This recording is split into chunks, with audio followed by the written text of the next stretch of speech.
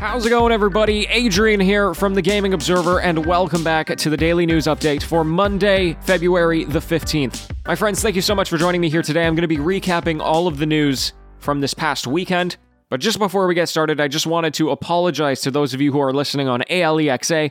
I recognize I've been having some issues with the uploading process recently, and if you've been hearing duplicate shows, I'm going to do my best to not make that happen moving forward.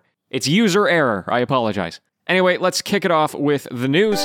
First of all, we're going to talk about NPD, which released their January sales report of the video game industry, as we like to do every month. So in January, hardware sales in the United States reached their highest for a January month since 2011 at $319 million. The Nintendo Switch continues to be the best-selling console in terms of units sold. However, the PlayStation 5 is doing better in terms of dollar value because it's pricier. That's pretty much it for hardware. In terms of software, the video games themselves also, not much has really shifted. Call of Duty Black Ops Cold War was the best-selling game of the month, which is nothing new since it released. However, interestingly, it has also become the 20th best-selling game in US tracked history. So literally in like 3 months, it became the 20th best-selling game since 1995. It's ridiculous. It's easy to forget how many copies Call of Duty sells. For January, Assassin's Creed Valhalla was number 2, making it the second fastest-selling title in the franchise behind Assassin's Creed 3. And then Animal Crossing New Horizons was number 5, which is its first time in the top 5 since July, which I'm happy to see. I want that game to do extremely well forever, because it deserves it. Anyway, that's all from NPD. Next up, we're going to talk about 343 Industries, who are the folks in charge of everything Halo, because they previously mentioned that they didn't have any plans to continue working on Halo Wars, which is the real-time strategy version of Halo. And the reason they said for that was because they were focusing on the Master Chief Collection. Well, now the Master Chief Collection is basically complete. They've ported all of the games onto PC, and fans of the franchise are asking, are they going to return to Wars? However, on their blog, they confirmed in no uncertain terms that they do not plan on returning to Halo Wars. Halo Wars 2 isn't going to get any content updates or balance patches. They're not going to make a Halo Wars 3. They're just going to keep the game stable, make sure it's working as intended. Now, they very intentionally avoided saying the word never, because you never know how game development goes. But right now, they have a lot of other ideas and things to focus on.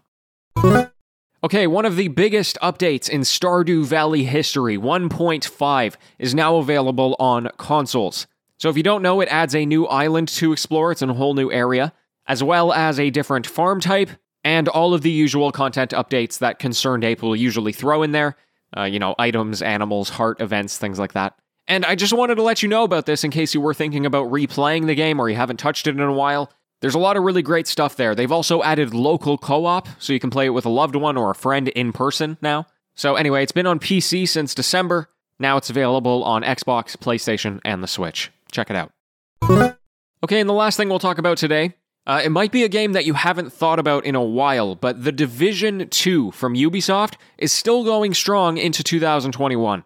They had previously pushed out an update that they called Update 12 as like a final thing, but recently they went back on their word and they said, hey, we've got such a supportive community and you are all not done with the game, so we're going to add even more content this year. Now, they didn't provide any details about what that's going to look like, but I think it's great that the game is popular enough to warrant updates alongside all of the other games that Ubisoft has to worry about. So, once again, feel free to check that out or return to it if you are so inclined. But there you have it, folks. That's all I have to talk about today.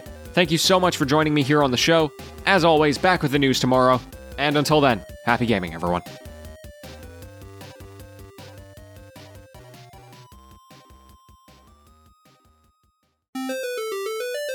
It's the TGO After Show. Hello and welcome. It wasn't a super eventful weekend, but I think we had some cool stories there. One of the ones that really resonated, well, not resonated, but I found interesting, was The Division 2. Because this happens every once in a while, and you'll notice that I kind of pop in these games onto the daily updates that maybe you haven't thought about in a while, or heard about, or is a couple of years old, or anything like that. Because I think one of the benefits of this games as a service model is that games that you really love, which maybe wouldn't have gotten a lot of attention over multiple years originally, is now getting a lot of attention. Like The Division 2, a game that for most people, you play it once and you put it away, or if you released this game in 2005, a lot of people would have really loved it, but then, 2 years later, they'd be trying to sell you The Division 3, or whatever. And so now we have these games that, have like cult followings because it'll be like one of the 1 or 2 games that you play on a consistent basis, random listener. And all of a sudden that game is able to thrive and succeed. I think about games like, Dwarf Fortress, right? I mean, obviously that game is meant to be played over and over and is kind of has like endless replayability. But it's also a game that released in 2006.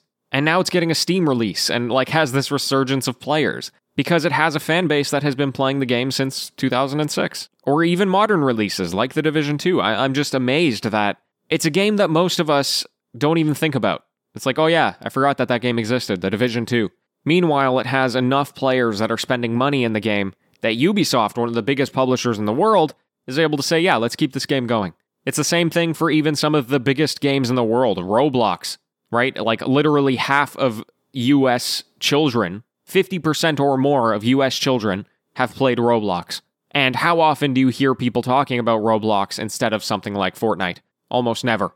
It's not in the collective consciousness. So anyway, I think that's a cool thing to like observe. And we all have it, right? Like I think all of us are going to have at least a game that you've stuck with over time. I have The Binding of Isaac, right?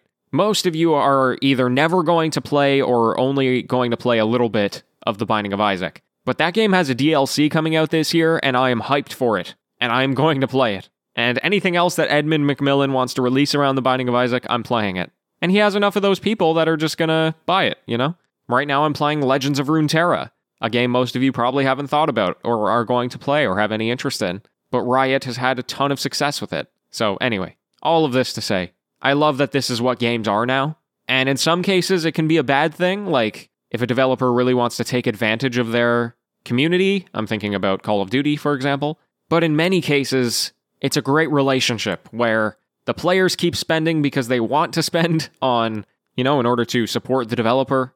And the developer continues creating content because that's what their players want. And they have enough players to justify it. And it's good content, hopefully, not just anything they can push out there. Anyway, there's my little spiel about that. Apologies for not having after shows the past couple of days. It's been a wild ride, but doing my best. And hopefully I'll be back tomorrow. So until then, farewell.